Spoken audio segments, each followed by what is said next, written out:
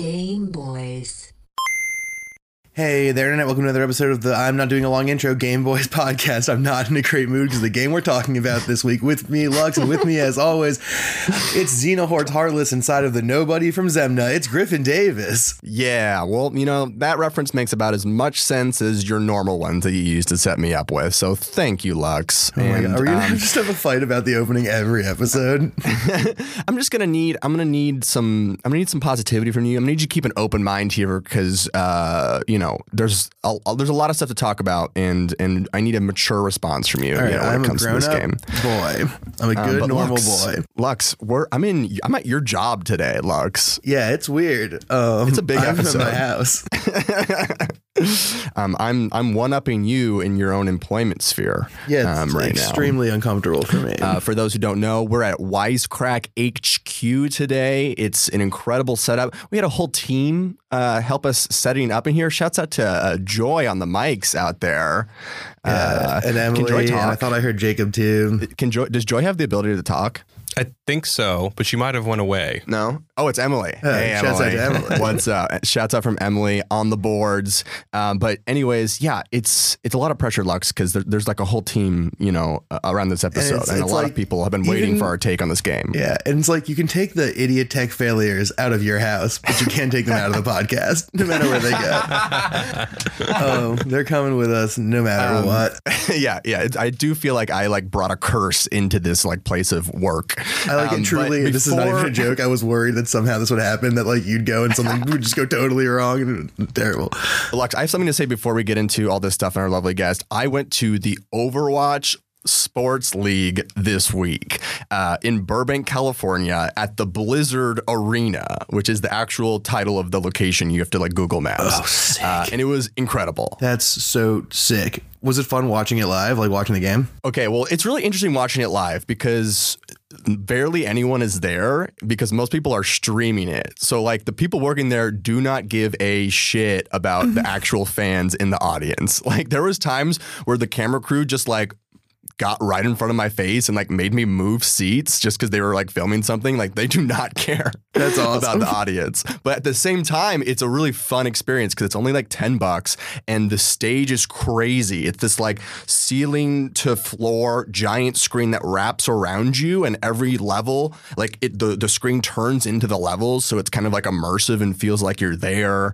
There's a giant circle on the ceiling that fills up red as they take a control point. It was just a really fun time, all in all. And then I got Chick-fil-A with the team after the game. Whoa! Yeah, it was pretty sick. I got Chick-fil-A with Boston Uprising. Shouts out to them. They won a match. They're kind of underdogs, so it was fun to watch them win a match. And overall, I think it's a super fun thing. I'll definitely be back for the finals. All right, Griffin. So you have that story, and you think, there's no way Lux did something stupider and more nerd oriented than this week. Oh, damn and to that I say, wrong-o. To that I say, incorrect answer buzzer.mp3. Because I fucked around, got real stoned, and bought the Overwatch, the jersey of the Vancouver Titans Overwatch team, the player named Slime. You bought the jersey? Those are $90.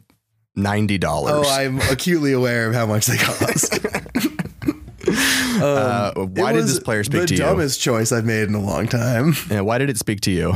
Because his name is Slime. Oh, okay. It wasn't his play style or anything like that. Is his play style slimy?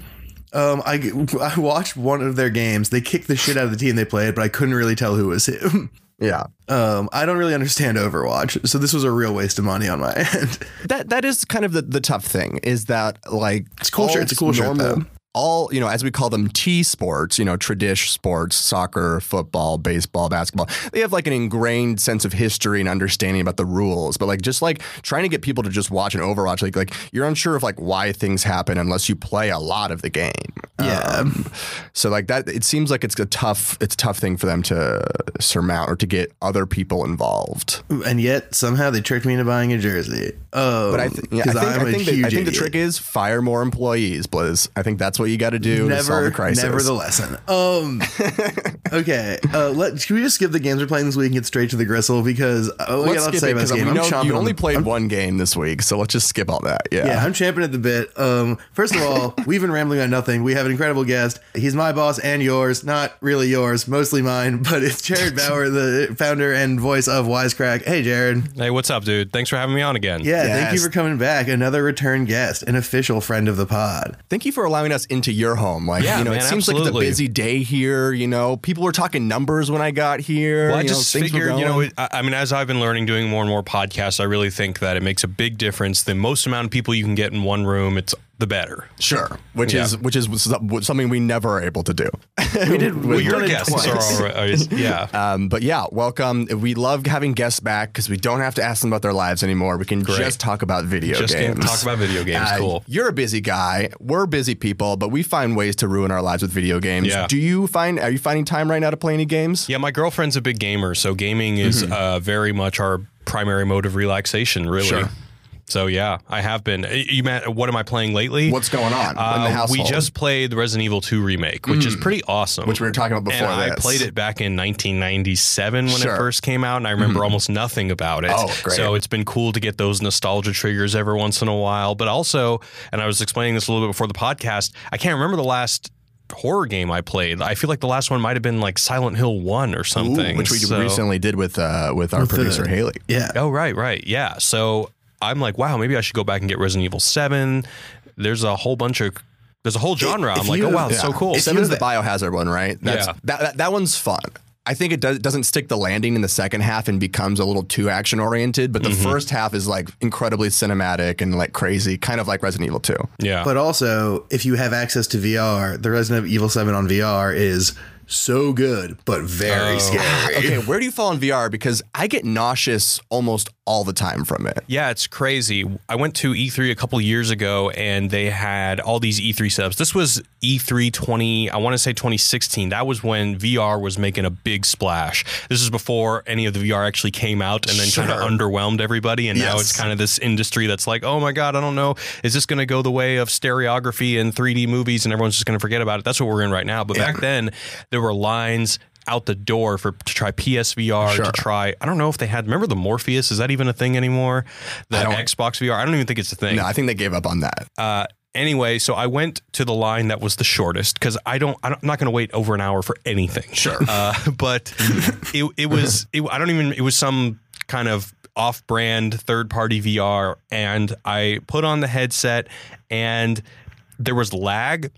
And that really fucked me up Yes. in terms of car sickness. Because I get car sickness anyway. Like I can't read in the car, I can't look down, or I get real fucked up.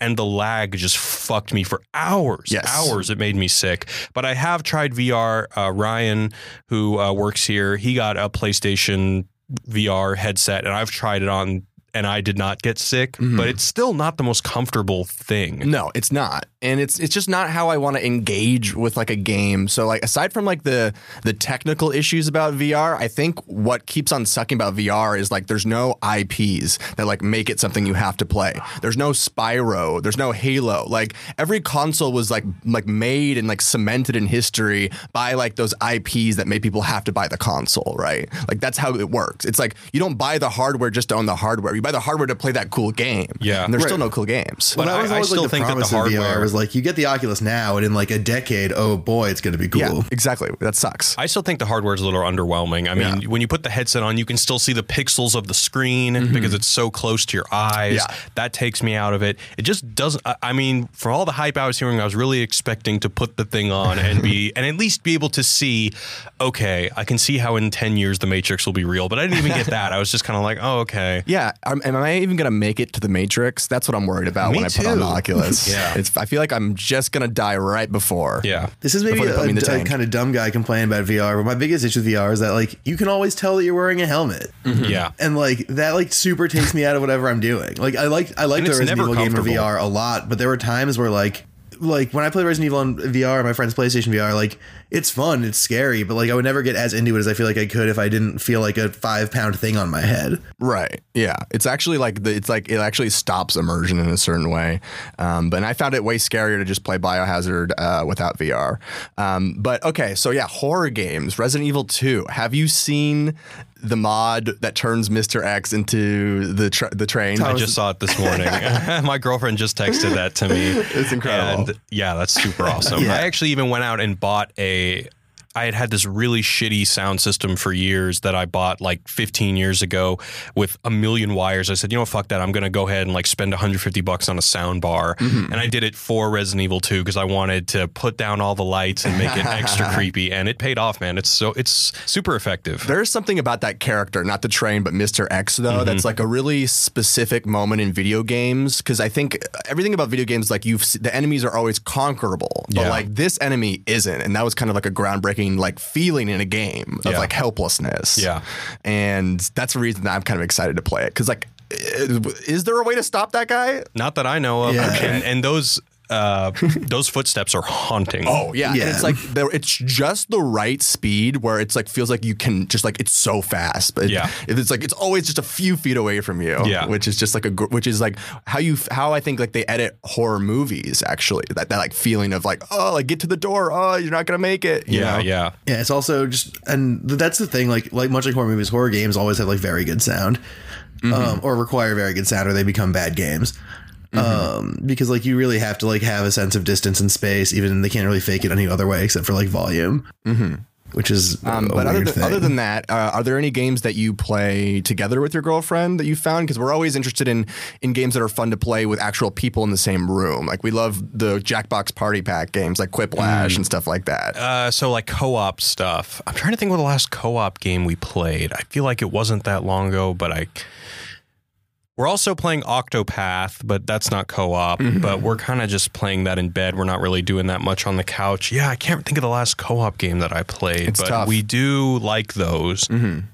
But it is fun. You guys just enjoy simply just like watching each other play a game. Yeah, we can do that. Yeah. I think the last one might have been we got an SNES Classic and we played all of Secret of Mana. Okay. Oh, nice. Yeah, that was cool. Now, before we get to the game, did you play the game today with your girlfriend? And is she also a fan of... Yeah, actually, it's because of her primarily that we played it. She is a huge diehard Kingdom Hearts fan.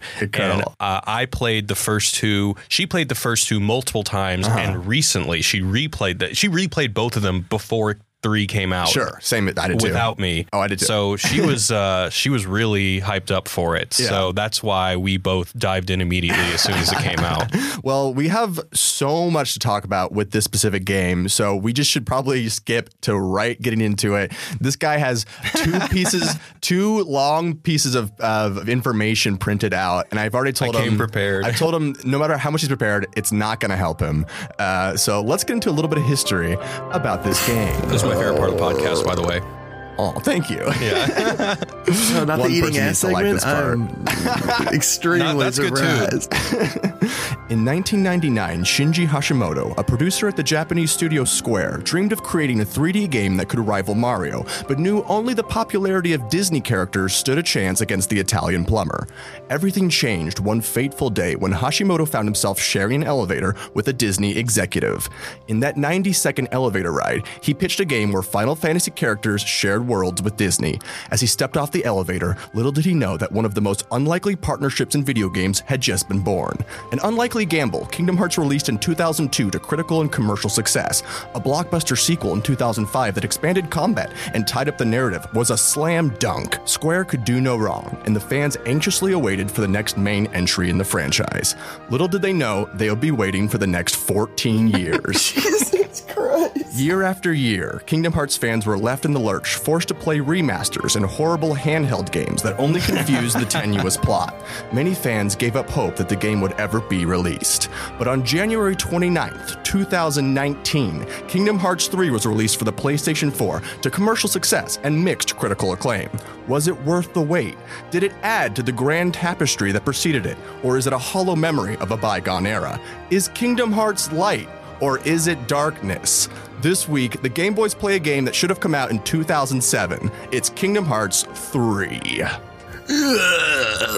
So good. Yeah, that was a very good one, Griffin. It felt like you brought some extra emotion to that one. Well, it's an emotional game, and I almost wish we weren't doing this one in a place of business because I'll probably cry multiple times during this episode. No one's judging. Okay, good. Can we turn the blinds on this window right here?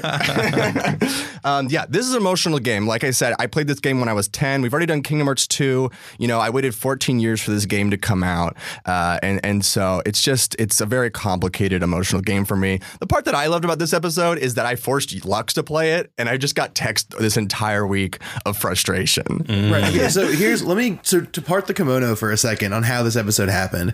Is I was making a video for the wrestling show, Party World Wrestling, that I do, and I messaged Jared because of his melodious tones, and was like, hey, could you do some voiceover for our video? And he said, yeah, but I also want to come on the show to talk about Kingdom Hearts. And so I messaged Griffin, who said, that sounds great. But then Jared had mentioned that he'd mostly gotten through it, and then Griffin had beaten it, and I hadn't played the new one at all. So I was like, all right, I guess I got to burn through this game. And so over the past I beat the game. We're recording on a Monday. I played this game the Thursday, Friday, and Saturday before this. Which is like a terrible way to play any game, I think, but especially a game that you don't like. Except that, like I said earlier, before the pod started, I play I'll beat a 100-hour RPG in like a week. And yeah, enjoy you're actually good at binging things. Actually, I forgot that. You can watch like a TV show in like 2 hours. I love that shit. This game, I didn't enjoy as much as, say, Trails of Cold Steel 2. Sure. It's a complicated like game where there's just like so many elements of it require us to talk about. But first, I think we should try to talk about the story of this game a little bit. Or I'm actually curious. I actually was not going to talk about it at all. I was actually going to say, you know what, I could complain about the story all day. But let me just say the reason why I wanted to talk about this game is because I listened to the pod, and Griffin's excitement for Kingdom Hearts very much parallels my girlfriend's. And even she hated this game. Yes. So I kind of wanted to bring our grievances to see what would Griffin think, or how does Griffin address these things, since he too, similar to my girlfriend, went into this game with hopeful, wide, bright eyes. I think I have a very parallel narrative to your girlfriend's. What's her name? I've met her before. Her name's Thea. Thea, yeah, we have probably a very similar parallel journey. Yeah, because the hype was so real. The first two games, it's frustrating because it's like when defending the Kingdom Hearts franchise, there's people that just don't get it or just like want to crap on something that they think is like emotional or lame. But like the first two games have legitimately clear-ish for a fantasy game narratives that are satisfying and self-contained, and the combat is fun and there is good moments within it. Kingdom Hearts 3 feels like a parody of the franchise. It feels like they just like fundamentally are just the magic isn't there anymore. And one of the big reasons is because it's different production teams. The production team that made 1 and 2 did not make this game. The production team that made the shitty handheld games are the ones that made this game. And that's why it feels sort of like a spin-off or like a parody. Like there's something there to the integrity of it. Wait, but wasn't Tetsuya Nomura got pulled off Final Fantasy 15 to work on this, and he's Square's golden boy? It's still the same director, but I argue that a director can only do so much, and that there is like something to having like the team that made a game. Sure, definitely. I mean, it's still his fault. It's still super his fault. Okay, so part of the reason, so I'm a little disappointed with this game. I went into the first couple hours, and it seemed like the magic was back, but like the second half of this game is just like an insult to everything I love about these games. A big part of the reason this game doesn't work, and we can talk more about this in certain ways, is that like from the jump, all the connections and sort of logic of the Kingdom Hearts universe has been extremely tenuous. Like it never once was like made 100% sense.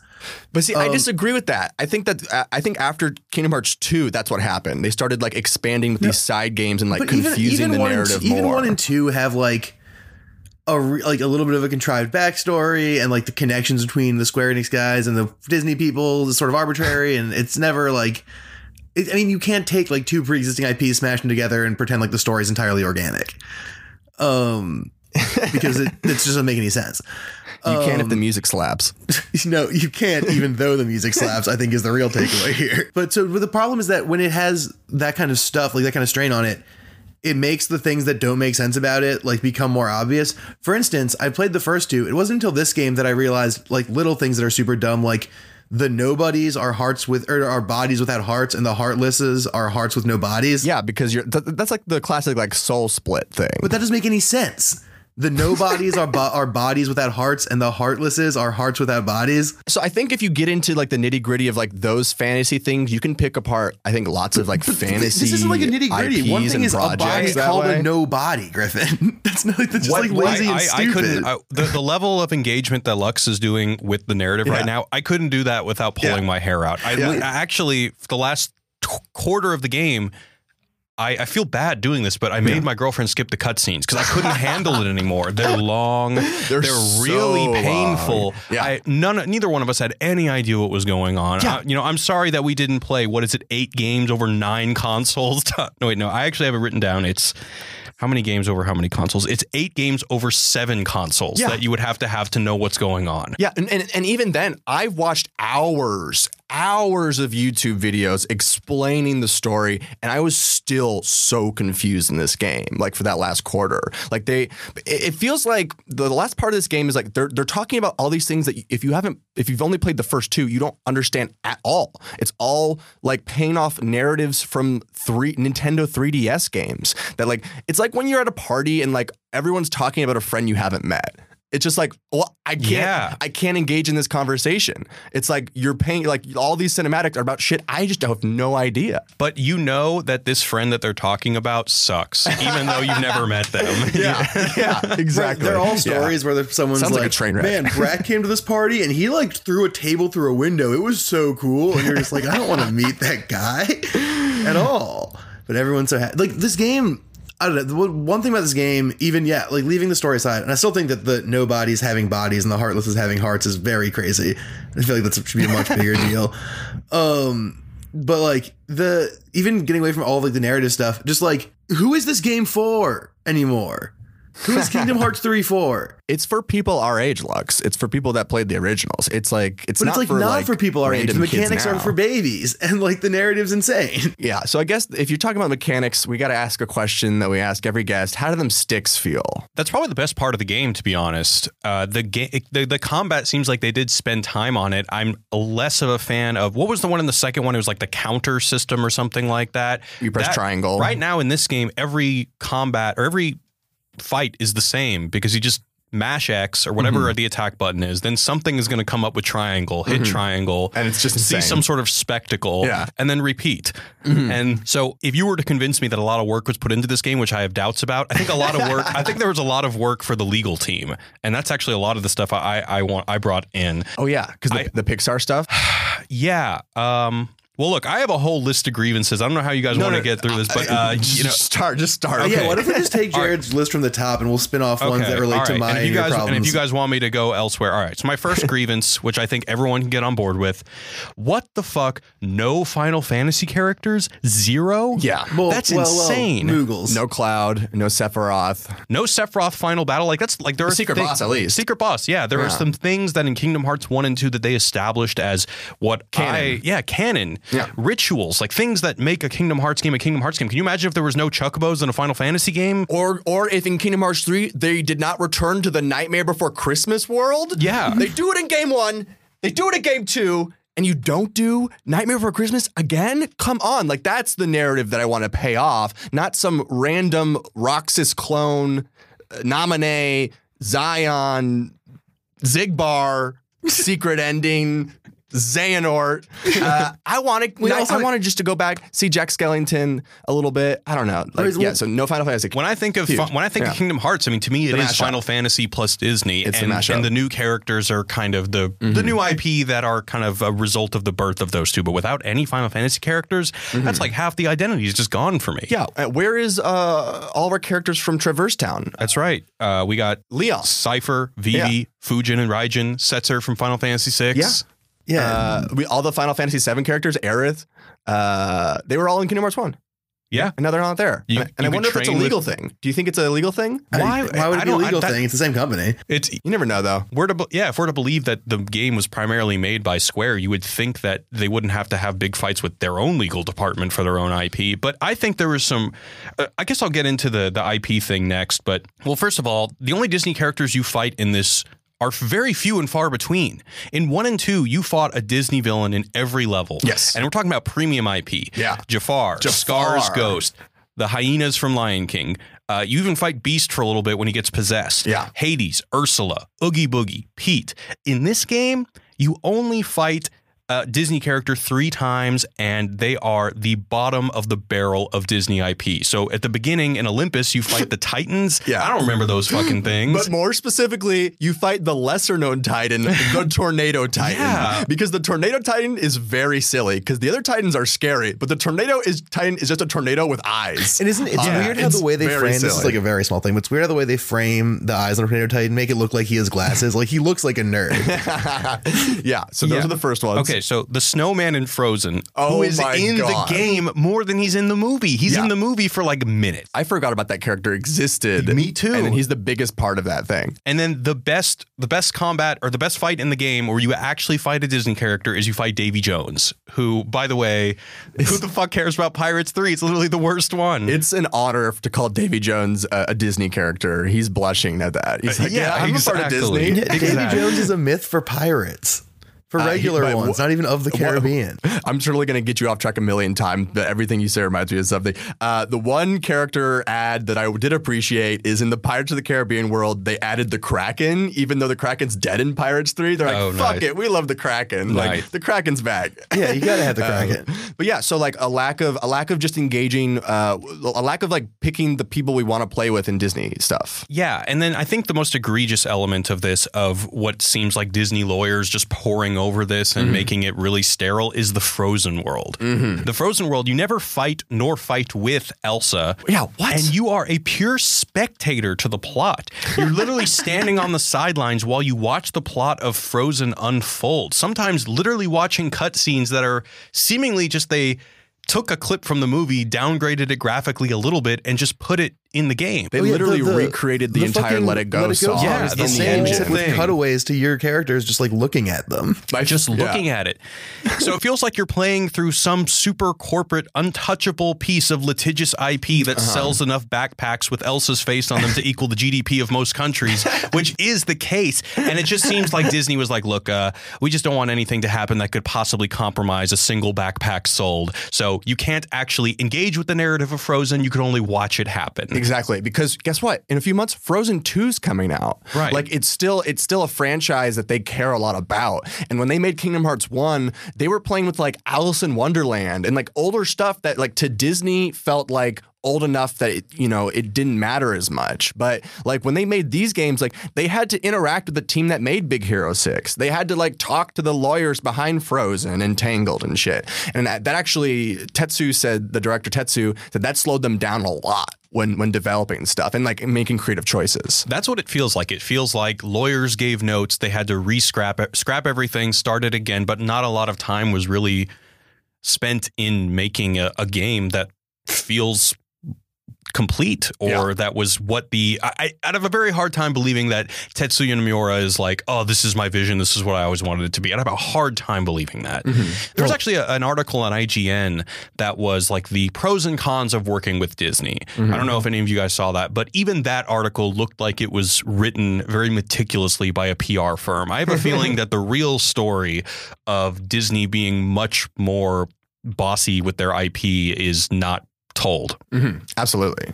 Yeah. Because there's other things like I think it must have been a corporate mandate to say that if you are going to be showing these movies, you just have to show the plot of the movies. We can't do anything new, because even Tangled makes no sense unless you've seen the movie. Right. They skip key plot points to where it would be nonsensical unless you had pretty much just watched the movie. Yeah, I was lucky. and then- I played through that world. Well, super producer Haley was at my house and she explained what was happening. Yeah, and it just sucks Because I've never seen that movie and it was very It confusing. sucks because they know how to do this trick. They've done this trick before of bringing the Kingdom Hearts characters into a world like Tarzan or something like that, and making it like feel like, okay, we're kind of experiencing the story, but like the characters are also learning their own thing in relation to that story. Like it works with a lot of the older games, and this again just feels like a parody of that experience. Like it just like someone just like copy pasted it instead of like thinking about how they'd work together. I think the only one that gets even slightly close is Toy Story. Yeah, Like that's definitely the best one. Yeah, Toy Story is by far the best world. Because like the toys learn something about being toys. noise, and that relates a little bit to maybe Sora's journey, which is also just super confusing, and I have no idea what he's trying to do in this game. Okay, what's next on this list, baby? So we'll just go to Pirates World. Yeah. So who wants to watch a shittier looking Uncanny Valley rendition of the worst Pirates movie in which you play through the most nonsensical part of the whole series in an already nonsensical game? Mm-hmm. Yeah. And most of and Pirates 3 Whirlpool, as it's called. yeah, or Pirates 3 finding 300 crabs to progress the story. The worst moment in the game. My God. The cry flew into a rage. Because this game is many games. Many mini games. Many games that are unskippable. Like there's that point in Frozen where you got to find Olaf's body, and the snow just looks like snow. Yeah. And the crabs, it's like there's just moments where it's just like, oh my God, why did you guys include this part in the game? Yeah. Or even then they have you're basically playing Assassin's Creed Black Flag, but you have to grind to even make it, and it's super tedious and super annoying and totally unnecessary. What drove me crazy about Pirates World is that the boat battles I thought were pretty fun. I like doing boat battles. I enjoyed that part of it, but everything else was so miserable. Mm-hmm. And it was just like, again, you've displayed the ability to make a fun video game and chosen not to. And again, I love this idea of like, we're going to take the most confusing narrative of the Pirates franchise and then combine it with the most confusing narrative of Kingdom Hearts and just turn it into just a total shit show. But that's not even like the one that pissed me off the most. Like, I would say that like Big Hero 6 really bugged me. Mm-hmm. Like the 2 Baymax storyline thing was just like confusing. Oh, makes no sense. That was, I once again, I planned on coming to this podcast and saying, Griffin, I'm not even going to touch the story.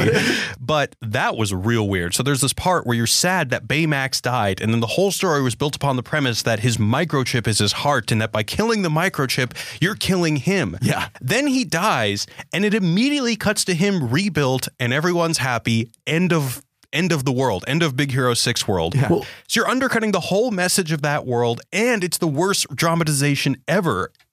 It's really, and the thing I want to ask you guys is like this, from what I saw on the internet, this game was getting like solid 8.5s across the board. What the fuck were people thinking? it feels like people are writing reviews after 4 World. Like, that could be true. after 4 That Worlds, could be very I could have true. been convinced the game could be fun. It hadn't like broken me yet that this was day one. Yeah. And one thing, Square, if you're listening right now, give us fans what we want. Final Fantasy Advent Children 2, please. Exactly. And release it only for the PSP.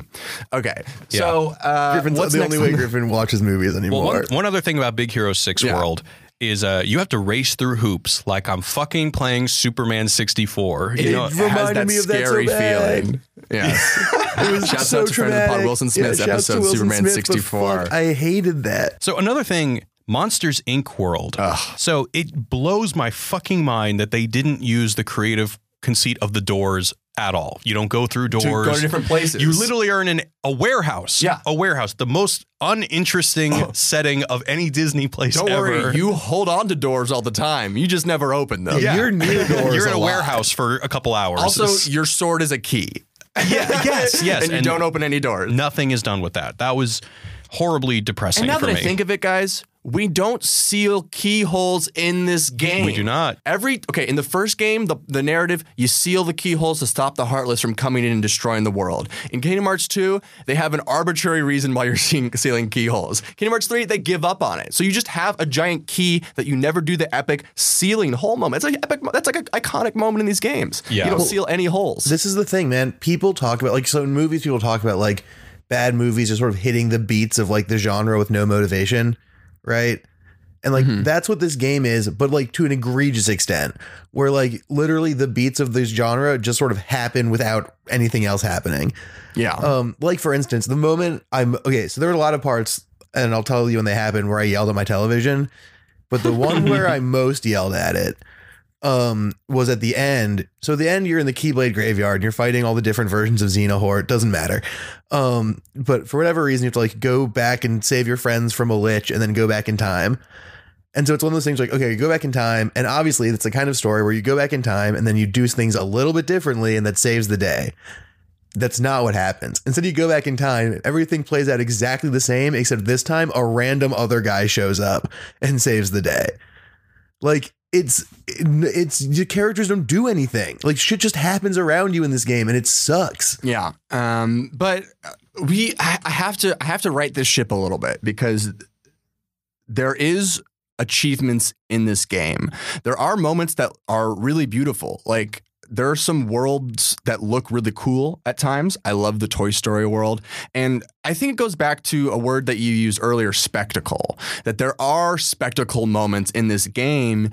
And if it was like, if like they translate that into a game in the future where they have the spectacle, but they also make it challenging and have a narrative that makes sense, like I think that could be a really cool game. Like there are good game parts in here. There are moments where I'm shocked the game doesn't crash from how many things are happening on the screen. Yeah. Like so many games can have like frame rate and stutter problems.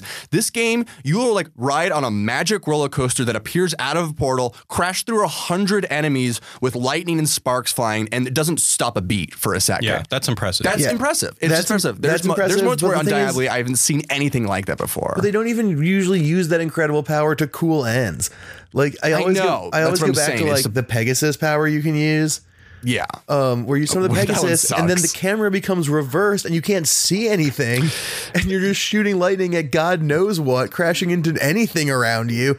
And it's right. like, so there's no the visual consideration for spectacle like how to play the game. Not like the application. Like the application sucks because Kingdom Hearts 1 and 2, you unlock powers over time. You grow stronger. Like there are a big achievement.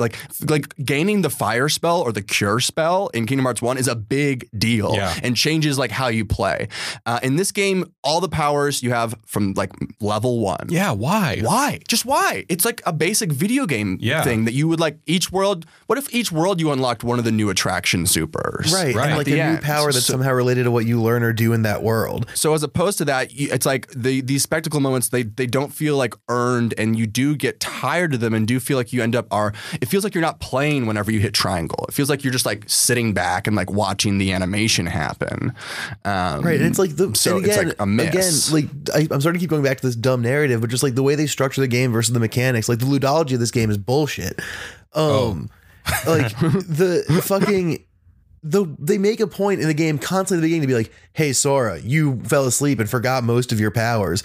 Yeah, and you just like have all your powers, except for like this one that they don't explain what it is really until the end. Yeah, what do you think, guys, is the power of waking? Did anyone figure that out? Isn't it the power to bring back lost hearts or something? Once again, I started skipping the cutscenes toward the end. I really just like couldn't care less, couldn't. Yeah. But more to what Lux is saying, most of the game, it's Sora, Donald, and Goofy openly and shamelessly admitting that they don't know what they're doing or why they're doing it. It's insane. There's no reason for them to go to any of the Disney worlds other than Olympus, because even at the end of Kingdom Hearts 2, it's, I got to go to Olympus to train with Hercules. That makes sense. And then at that point, it's literally, there's no reason. It's wild. Yeah, there's like quite like there's a funny scene on the Pirates boat. They're tied to the mast, and they're like, Goofy's like, what are we doing here again? Yeah. And he's like, I don't know. There's a scene where someone's trying to figure out what's happening, and the characters fall asleep listening. Do you guys remember that scene? Yeah. Someone's on the computer, and he talks for so long that legitimately the characters in the game fall asleep. I do remember and then that. like wake back up again. Yeah. The most infuriating bit of those like that's so again, you know how like when someone's a shithole and they say like, I know I'm a piece of shit, but I'm self-aware, as though it's an excuse and not like a further indictment of them as a person. That's what this game is constantly. It's like always like winking at how like, we know it's a little confusing and weird, right? But it's like, yeah, but you're being too confusing and weird for that to be a funny joke. It's just shitty of you. Yeah. I don't think this game is nearly self-aware enough. Like there are only like small hints of it that are kind of just awkward, but you never really get the sense that it's self-aware enough to the point where even if you don't understand what's happening in the narrative, that they're providing you with something that you can grab onto, any kind of self-awareness that you can grab onto. I think you just kind of drown in the nonsense. Yeah, I mean, you basically do. I mean, another one of those yelling at my TV moments was there's a part at the end after you do the Keyblade Graveyard and you fight all the different shapes of Xenohort. God, the proper nouns in this game are the worst. You fight off Xenohort. I like when they say Keyblade and the subtitle is an X. What? I don't know why they do that, but yeah, it's weird. But you fight off all the forms of Xenohort, and then after you fight each one, there's like cutscenes where like the relevant side game characters talk to their relevant side game end bosses about like their arcs or whatever. My God. And at the end of that, everyone meets back up again, and someone's like, "What took you guys so long?" And then one of the guys goes, "We just had to wrap a couple things up really quick." And it's just like, couple things you didn't have to. This was an unnecessary part of the game. 2, that wasn't really quick. 3, just fuck you forever. Yeah, Axel says, "Oh, we had to wrap up a few loose threads or something like that." I'm like, "Fuck you so Like, much." that was 2 hours of my fucking, like, this is, Jared, you might remember this from one time I was complaining in the work chat about how that Netflix show Take Hunter has no respect for its audience's time. This game is like that X a fucking million. Like, it does not give a shit about the people playing it or like their time or anything. And it's like abrasively inaccessible to people who haven't played 8 games over 7 consoles. And that's why I say, like, who is this fucking for? I really think nobody would have cared if you tossed it all out the window and just told a good, simple story. And to me, the sad thing here is this: it's reasons like this that why the JRPG is dying. Because why aren't you, even Mass Effect 3, which is supposedly like one of the most serialized narratives. Now, I haven't played it. I know that Lux is an expert, so I mean, I'll defer to him 100% to whether what I'm saying is accurate or not. But even in Mass Effect 3, if you've never played a Mass Effect game, you could get way more out of the story and the characters starting than in this one. It starts off, Mass Effect 3 starts off with like a getting the gang back together sequence. Right. So like once you have one of those, you're like, okay, I basically get what's going on. Here we go. Whereas I think Mass Effect 3 should have started with like some early scenes of Mass Effect, and then it goes Mass Effect 2.9, right, and then we start Mass Effect 3. Right. I just, 2.9 I'm sorry that this is really just turning into a whole podcast of shitting on this game. No, I mean, that's why I said I was emotionally preparing for this. Yeah. Because it sucks, because I like, what I hate most, big picture, is that this just gives fuel for the haters about the original 2. It like makes the original 2 look bad in comparison. Like every negative review or critique about the Kingdom Hearts franchise is like given like concrete, like you like, oh, we were right the whole time. Because all their criticisms are clear as day in 3. Yeah, clear as day. Right. It's just like, crap. Like that's what I was getting at before. Like that 1 and 2 have these like are able to like through like the fun of the worlds and some good mechanics and some like pretty clear storytelling, like are able to hold up some pretty tenuous like audience arrangements with like believability and understanding what's going on. And 3 just like kicks that shit out the window and is just like the worst possible version of like what 1 and 2 do wrong. It's like if you just did like a backflip but no one saw it, and you like demand like no, and you insist that you did it, but then you can't do it again, and then everyone turns their head and you face plant. Yeah, that's exactly what it is, and that's the one they film. Yeah, exactly. Good God. Can we talk about Donald's voice, because I kind of think that the guttural noises coming out of his beak in this one have tipped over the line into the realm of just disgusting. Also, it's like there's a new DuckTales show. Why didn't they just get the Donald and kids from that? Like, why do they have these unintelligible in this? Yeah. And but I forget, was he? It's like it's so like, wow, it's jarring. That's like, what does he normally sound like? Can you? I mean, it's like that, but not quite as. You need subtitles. Oh, you need subtitles, and I feel like I can just see the phlegm. It's just gross. It's just gross. Yeah, it's a nasty, nasty voice for a gross, horrible duck. Yeah, and I think just on a crew level, the early Kingdom Hearts games like actually had tiny story moments between the trio. Like we care about like the friendship between Donald, Sora, and Goofy, and in this one they're all just standing next to each other. Yeah, you know. And I really wish that, especially for a series that is all about friendship and stuff like that, especially if your game has had 14 years in development, I would hope that the combat would incorporate Donald and Goofy a little bit more. I'm thinking about something like, God of War with Atreus. Yeah. That was, it not only helped the narrative because you were in a sense controlling Atreus and his the things he brought to the battle were apparent and he was essential, and you missed him when he was gone or when he was unable to fight. In this game, they really didn't take it to the next level at all. Yeah. Real missed opportunity. Yeah, I didn't really keep track of Donald and Goofy's health at all because I didn't really know what they were doing. Can they die? No. No one can die. Yeah. I'm trying to think of other things that I did enjoy about this game, so I can not jump off a cliff after this podcast. There are a couple things I liked about it. Yeah, there's one thing I want to mention, and I'll let you talk after it, Lux. Is like there's these tiny flourishes in the game. intern levels, like in the Tangled world, like where you can do that little dance sequence. That was just like fun. It wasn't hard, but it was just like, oh, like this is a neat little touch. Like I'm engaging with this movie and it's fun and it looks good. And like, there's like moments where like I'm frozen. Oh, I can ride on a snowball. Like there was like fun things where like they were trying in these bits and ways. Yeah. Yeah. So, okay. As I was writing the game, I was writing down things I liked and didn't like and kept having to cross things I liked off of the list because like they kept ruining them. But the three things that I stayed on the list the whole time were, as mentioned earlier, the boat fighting. I like doing that. I really liked the Gundams and the Gundam mechanics of the Toy Story world. They were fun, but if I had to play the whole game, I would get annoyed. I don't think it's a whole game, but I think that it's just like those two. What was frustrating about those things to me is that those two zones sort of indicated that like they could sit down and think of a mechanical distinction between like this zone and that zone to make them feel different and a little more like exciting. And they did it for like 2 out of 8. And that's infuriating. And the last thing I liked is I really liked the Keyblade that you get from the Monsters Inc. world where you can turn into Kratos from God of War for a little bit and use claws because it's just a really fun way to fight. Mm-hmm. Those were the three things I enjoyed about this game. Are pretty cool. Yeah, they're cool, and I just wish that they could contextualize the powers with like challenges that like met those powers. Like it's just you just bowl through everything. I literally didn't block once in the game. I didn't even know you could block until you just said that. Yeah, you can block in the game, and I didn't need to. I just kept hitting them and healing myself instead. Yeah, and so it's like there's like if they took what they did right from this game, which is like the spectacle, like the visuals of certain worlds, and like the combat is fun. If you make the next Final Fantasy game be a hack and slash that's hoppy and fly around, but like give me like challenges for that combat, that's a great game. Like I think that's a really good game I'd love to play. Don't listen to Griffin. Like, make the next Final Fantasy game turn based. Anyways, that's like a political like statement to rally around.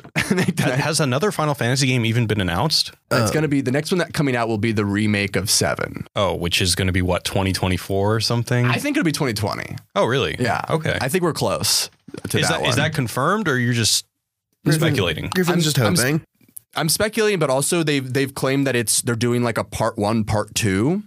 Yeah. So like they'll probably like, which means that I think they're like cutting production and like, okay, this is how much of the game we're going to make and ship. And then we're going to finish the second half. Yeah, probably. I'm just waiting for fucking Fire Emblem and for Trails in the Sky Part 3 coming soon. Isn't your attitude about Final Fantasy VII Remake just I'll believe it when I see it? Pretty much. I kind of agree. And I just think that what with all the things happening with fan culture these days, especially in this last year, but also with the whole Blizzard thing and the Fallout 76 thing, if I were Square, I'd be like, do we really want to release another Final Fantasy VII game? I mean, just because of the nature of nostalgia, no matter how good it is, people are going to be disappointed. The fans are going to find a way to rage. And with all the harm that the whole Blizzard thing did to their company, and Square is not in a position where they can take hits like that to their stock. I don't know what maybe it'll sell well, but I think for long term, it's probably not a very good idea. See, I actually think Final Fantasy VII is uniquely positioned to make that a good idea because I think everything you're saying checks out. But the one thing with Final Fantasy VII is it was this game with huge ambitions that the technology just wasn't there. And everyone who played it knew the technology wasn't there like 100% of the way. And so this is one where it like really could give people a glimpse at like the game as like they imagined it was supposed to be or whatever. And they've never had more successful characters to this day. Like all of the franchises after, the one with Lightning, like Final Fantasy 15 did well, but also it was too convoluted to be a story that will like resonate as long as 7 did. So I think they're desperate to like prove that they like still have lovable characters. The thing about that, and I kind of disagree because every Final Fantasy VII spin-off or movie or whatever that's come out since the original game, I've liked less, for a variety of reasons, but really a lot of it is because blocky Cloud Strife with his awkwardly his kind of like awkwardly localized dialogue. Oh, his dialogue. The way it translated into my head was kind of a different story to what I'm now seeing, what Nomura and I guess Sakaguchi at the time envisioned it to be. And that's why I think it's going to be disappointing for me because I don't know, even maybe I mean, when I played the game, I was like in 4th grade or something, but I never thought of Cloud as like a kind of a coward. I mean, he is, but I don't know. I just feel like the way that he's going to be brought to life with voice acting is it's just never going to match with my nostalgia. It's never going to match with anyone's nostalgia. Right. And I think the death of the Final Fantasy franchise was when they incorporated voice acting, because I'm somebody who doesn't really like anime that much. There are select animes that I like, but in my brain, I would kind of play a Final Fantasy game and then translate it to kind of Western storytelling tropes that I'm kind of comfortable with and like. And then once I realized, like, oh no, now that they can visualize it with full dialogue and cinematics, they just want to make anime, and I don't really like anime that much. So I feel like I don't want that. I don't want you to tell the story the way you wanted it, because it's better in my head. You think they have more to lose than gain? Potentially. Yeah. Just the way that the fever pitch and everything in culture right now is just so high and so nasty that I think they do have a lot to lose, unfortunately. Yeah. Especially, you know, like with the whole thing of Cloud dressing up like a girl, you know, that's going to be put under the microscope on people on both sides of the culture war, and on how it's going to be problematic. Like, who the fuck needs that shit? Yeah. I think they're going to do like major rewrites, I feel like. Yeah. Like, I don't know if we'll see all those moments. Like, what's even going on anymore? That's true. Yeah. Who knows what they're trying to do with it? But is there any dying last bullet points that you have on this page? I got through most of it, to be honest. Yeah. Really, and I said this earlier, the saddest thing to me is that this just didn't help the JRPG. Yeah, you're right. And the JRPG needs help. It's on life support. Yeah, I think the last thing to truly cement it was Persona 5. That's like the last true good JRPG. And even that one is inaccessible due to its length. That it's like, yeah, you're right. It's beginning to be a smaller and smaller fan base.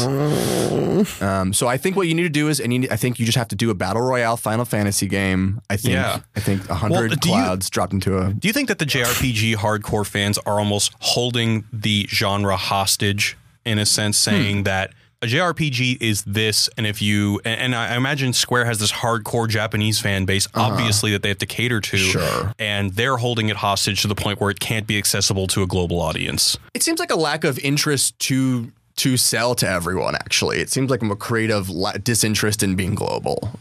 And like more than like a fan base one. But I mean, they're businessmen. Like what? What? I also think they have this problem of like not understanding how to balance like shifts in general gaming desires with shifts in the JRPG.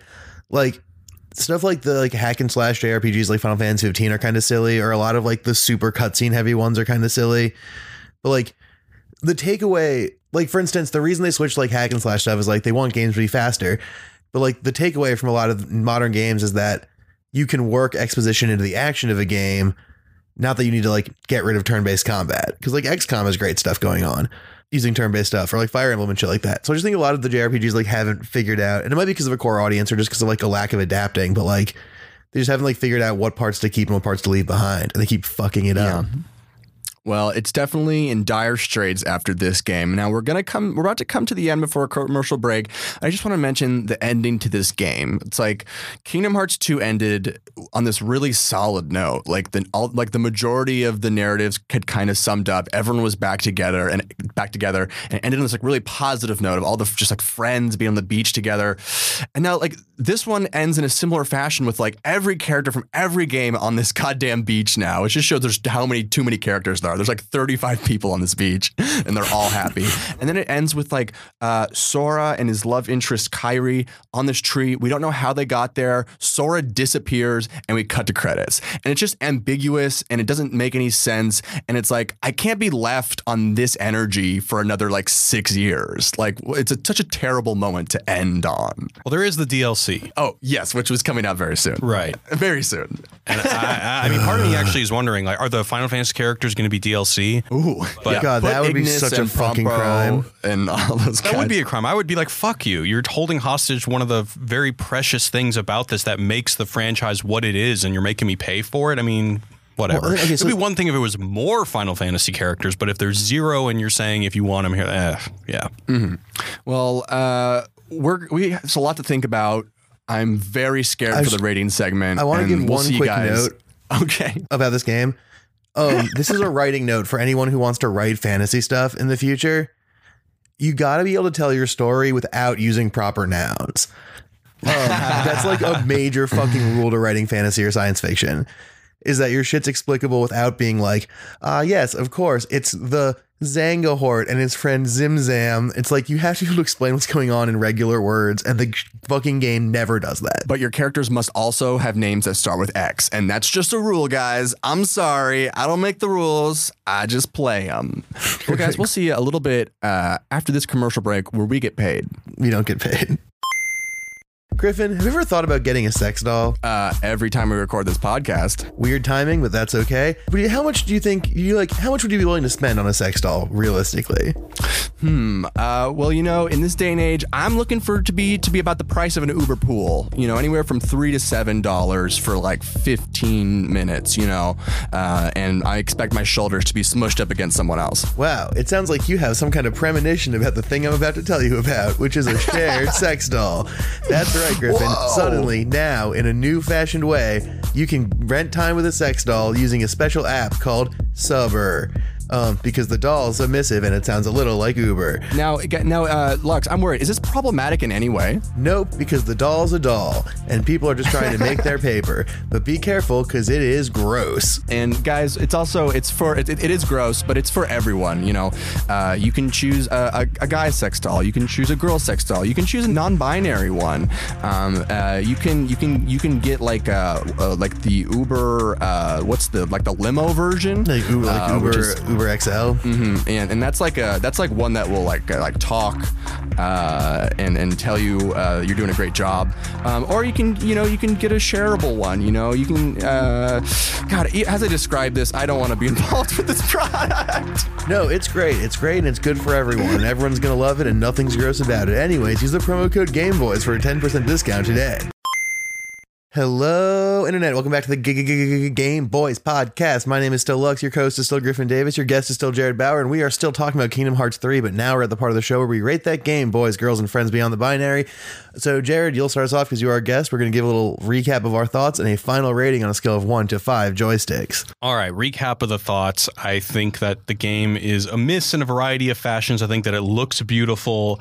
I think that it's way too alienating to new fans. I think that the story is nonsensical, but really abrasively nonsensical.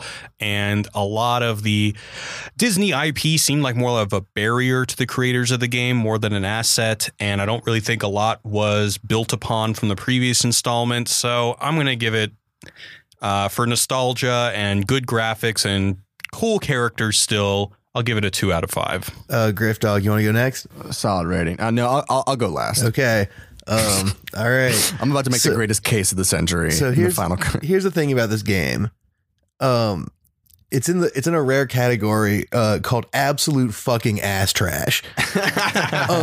It's terrible. I don't recommend anyone plays it. It took 40 hours of my life away that I'll never get back. I enjoyed maybe 3 of them. I missed cool things. I could have seen Lloyd Kaufman presenting the Toxic Avenger, but I was busy playing fucking Kingdom Hearts 3. Bad decision. It's just like nothing about it's creative or fun or cool. All of like the kind of like the fun part about 1 and 2 was like seeing how they'd creatively make it so that like the Square Enix fits with the Disney stuff and with the original characters and blah, blah, blah, blah. And there's none of that stuff happening here. Even the stuff that looks cool feels like cheap and dumb because there's like no emotion attached to it because everything's fucking bullshit. Like this game, it throws me into a rage to even think about it. And this game's getting a big old vertical line 1 from your boy. Sick. Man, we haven't had a 1 ever? I think, well, there was that one weird one Mason gave, but I don't know if I've ever given a 1. But straight up, this game gets a 1 for me. It is like not fun at all. It's built out of order. Like you said, you can't start with all the powers. Like it makes adventuring feel useless. Like there's not a tangible difference in like strength when you change items and stuff. It doesn't like feel like anything matters. I got to be honest. If I didn't have mad love for Square, I might also give it a 1. Yeah. Yeah, I mean, I re-rate my games all the time after hearing other people's reviews. Okay, guys, this is the part in the courtroom drama scene where the lawyer is like about to lose. And he takes off his glasses and his jacket, and he speaks from the heart to the jury and turns this whole thing around. Can't wait to. This game, what it does right, it's got great spectacle. And there's parts of this game that if they took them and they added them to something greater, I think that there could be some cool achievements in here. But this game sets all Kingdom Hearts fans back. It like it contextualizes the franchise in a bad way, and it's the new final statement on the series for God knows how long, and it's frustrating. It sucks. Like, it feels like all these characters that I care so much about, even though that's mainly nostalgia. Like the stories aren't that deep in Kingdom Hearts 1 and 2, but I care about these characters.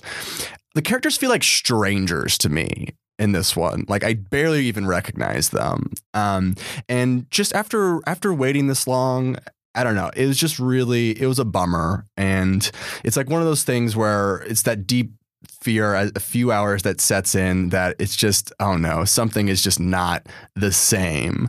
And so it kind of like ruined my childhood. I'm kidding. But oh no, this is a real Ghostbusters with girls, huh? It's tough. Yeah. Hopefully Jason Reitman hands it back to the fans soon. Did you see that tweet? Yeah. No. God. Jason Reitman was like, I'm handing Ghostbusters back to the fans. Oh, okay. Like, it's just like, okay, thank you. You're telling me he said something about Kingdom Hearts. Yeah, he canceled the Ghostbusters world. But overall, it's a huge disappointment, and I can't convince anyone it's not. Like, there's no way out of this. So I'm going to give it a 1.5 out of 5. Damn, I give the highest score out of you guys. Shit. I give it the highest score. It's just devastating. Let me ask you something. When you saw the trailers, were you skeptical or were you jazzed? There was a fear because the trailers were really bad. Yeah. But I was just like, well, that's just like out of context, like within the story, or like maybe just like half-baked advertisements. And then there was like one final trailer you got really hype about. Yeah, then there was one final trailer that was really sick. But yeah, I think it's just like, you know, this exact experience because Thea was so excited, you know. And did you just see like a light in her die, like at the end of this? Well, I hadn't played the first two as recently as she had, and to your point, she was constantly telling me, "I promise you, the dialogue was not this bad in the last two." Mm-hmm. And like you, she was like, "This makes the last two games look like shit," and they're not. Yeah, it's the backflip syndrome, guys. When you're doing a backflip, make sure people are looking. But that takes us away. I didn't cry. Can you confirm I didn't cry? You didn't. Confirmed. Yeah, okay, awesome. We have a couple questions about the game because Griffin posted about this. So I want to go through a couple of them really fast before we move on to the next thing. So the first question for everyone, Allison Lowenberg, friend of the pod, asks us, "Who's objectively the most fuckable character in Kingdom Hearts 3?" I have an answer. Okay. Obviously, I have an answer, but I don't know what you guys think. I think it's. How old are these characters? Right. That's always a problem. They're all about 16. The answer is like Axel or Ansem because they look like adults. I was definitely gonna pick someone like Axel or like one of the weird lab assistants. But also, it's Meg from Hercules. Is the truth. Okay, the next one is actually the rest of these are sort of dumb. Sorry. Yep. That one was good. So thanks, Allison. Bad. But this episode's got long enough, so we can get right to our segments. Okay, well that's it. I'll segue into everyone's favorite segment, Intelli segments. That's right, ladies and gentlemen. It's time for the segment. This is the part where Griffin and I do some quick segments with our guest. Griffin, what's your segment this week? Oh, we're doing a news segment, guys. That's right. It's a little video game news segment called Toxic or Toxic.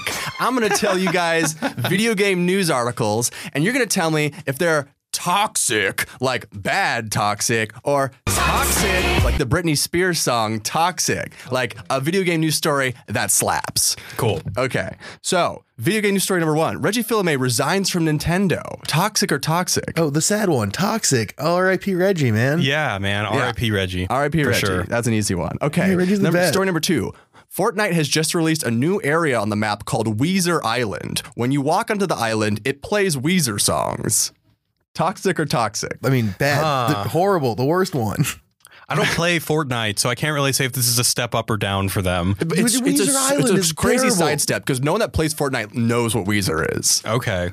Then I would say toxic. Okay, cool. All right. Story number 3. The graphics in Anthem are so good, it has started crashing and then even bricking PS4s. Oh. That's toxic. For me, that's good toxic. That's hilarious. That's I don't hilarious. know. I mean, that's fucking hilarious to me. Graphics can never be a higher priority than gameplay in my book. Yeah, I mean, that's for sure Detective true. Pikachu- It's just very funny that they fucked up so badly. Detective Pikachu uses light profanity a la PG-13 Deadpool in his new film. Wow. That's Britney Spears toxic. Who is the movie for? I mean, maybe just me. Everyone, I mean, I don't really know a lot of children, but all the adults that I know are like so stoked for that movie. So I'm going to say toxic. Yeah, I'll give that positive toxic. And finally, this might be a freebie. Director of Kingdom Hearts, Tetsu Nomura, says DLC that expands the story is on its way, but unsure of the length of the development cycle. Toxic. Toxic. That's like that's All like right. third option. Shoot me in the dick with a high-powered rifle. Honestly, is what that one is. And that was Toxic or Toxic. That was a very good one. We're going to continue pitching the past this week. Time for that segment, Pitching the Past. And this one might be problematic. So, Haley, be prepared to cut it. But you guys are going to pitch Walt Disney, notorious hater of Jews and the Japanese, Jesus. on playing Kingdom Hearts 3. But also inventor of the Hidden Mickeys.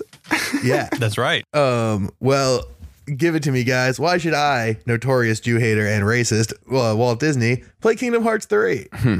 And remember, I really don't like Japanese people. All right. Oh my God. All right, Walt. So, look, you need a way to get more Asian people in your theme parks. Do So I really, what do you do? though?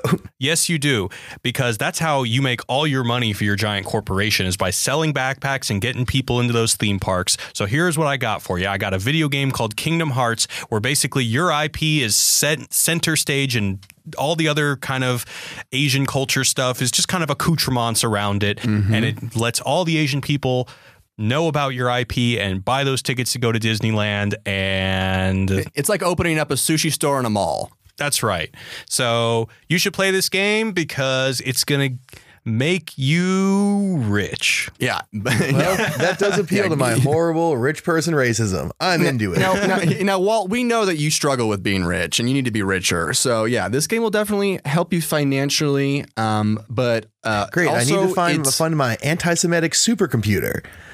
But it also Kingdom Hearts fundamentally is the kind of, it's like the heart of what your company's doing right now, Walt. It's all about crossover. It's all about what if fucking Wolverine high-fived Goofy, you know? Like it's all about crossover. It's all about Avengers and Infinity Wars and just like putting every character in every movie till the end of time. And Kingdom I've Hearts is never kind read of the a comic genesis book. of that. They were invented by Jews. You fucking moron. Yeah, no, that makes sense. I could use some money. I am extremely evil. Last but not least, Walt, your soul is obviously split. You know, I feel like there's like a nobody and a heartless version of Walt Disney out there somewhere. My heartless version and- where my heart is, and my nobody where my body is. Yeah, and that's really clear to everyone. And I think this game will help you kind of like combine your forms and finally unlock Kingdom Hearts. Well, that is truly my deepest desire. Me, Walt Disney. Well, this has been a fucking awesome episode. Jared, you've been an amazing guest as per usual. Where can the thank you. folks out there find more stuff from you, I guess? Just check out the Wisecrack YouTube channel, the Wisecrack podcast, all that good stuff. Yeah, Wisecrack is awesome. I've slowly like it's now in my YouTube algorithm. Which all it takes is watching one. Thank you, Google. but yeah, it's great. I'm starting to get addicted to them. Definitely, if you guys like anime, check out the Attack on Titan ones. They're really awesome, and they talk a lot about the philosophy behind that game. But they also do like a lot of other great pop culture shit. And they're actually, guys, I'm sorry, but it's fun to learn. Okay, and I laughed, I learned, I lived, I loved. Here's what I'm plugging because you guys took care of Wisecrack. Party World Wrestling. We're still a couple $1,000s short of our Indiegogo goal, which usually we are at this point, but usually takes care of itself. But I guess we're more short than usual. I don't really know how this works. But the point is, if you can, go to igg.me/at/Bash the Titans and donate there, and check out the Facebook to see what we're all about because it's fucking really cool. And if you are not doing anything or you want to cancel your plans for 7 o'clock Central Time on Saturday, we'll be streaming/doing our next live show, Bash of the Titans, which Jared did voiceover for the teaser for. Oh yeah, they'd be streaming. Yeah. And thank you to the team guys here at Wisecrack. Thanks to Emily out there on the board. Thank you, Emily. Thanks to Emily and Joy for helping set us up with all this. And made remember us to feel like a follow big boy podcast. Game Boys Pod on Instagram, where we're both posting now. I'm posting about Magic the Gathering mostly, and Griffin has a real life. And with that, remember to also rate and review the podcast on iTunes. We had a big big jump in listenership the past couple weeks, which is fucking awesome, and a bunch of new reviews. And if you guys keep posting reviews and posting ratings, we will continue to get more listeners and we will keep growing this dumb thing that we do. Today's review comes from M. Harbar, who says, left, right, BA start. 5 stars. That is the flying card cheat in Grand Theft Auto San Andreas. There you are. Well, everyone, it's been great. And we are done here. I am Lux. I am your host, your co-host, Griffin Davis. Your guest was Jared Bauer. Your editor is Haley Clement. Your intro and outro music by Matthew Morton. And your art is by Brittany Metz. Goodbye, Internet. We love you very much. Kingdom Hearts 3.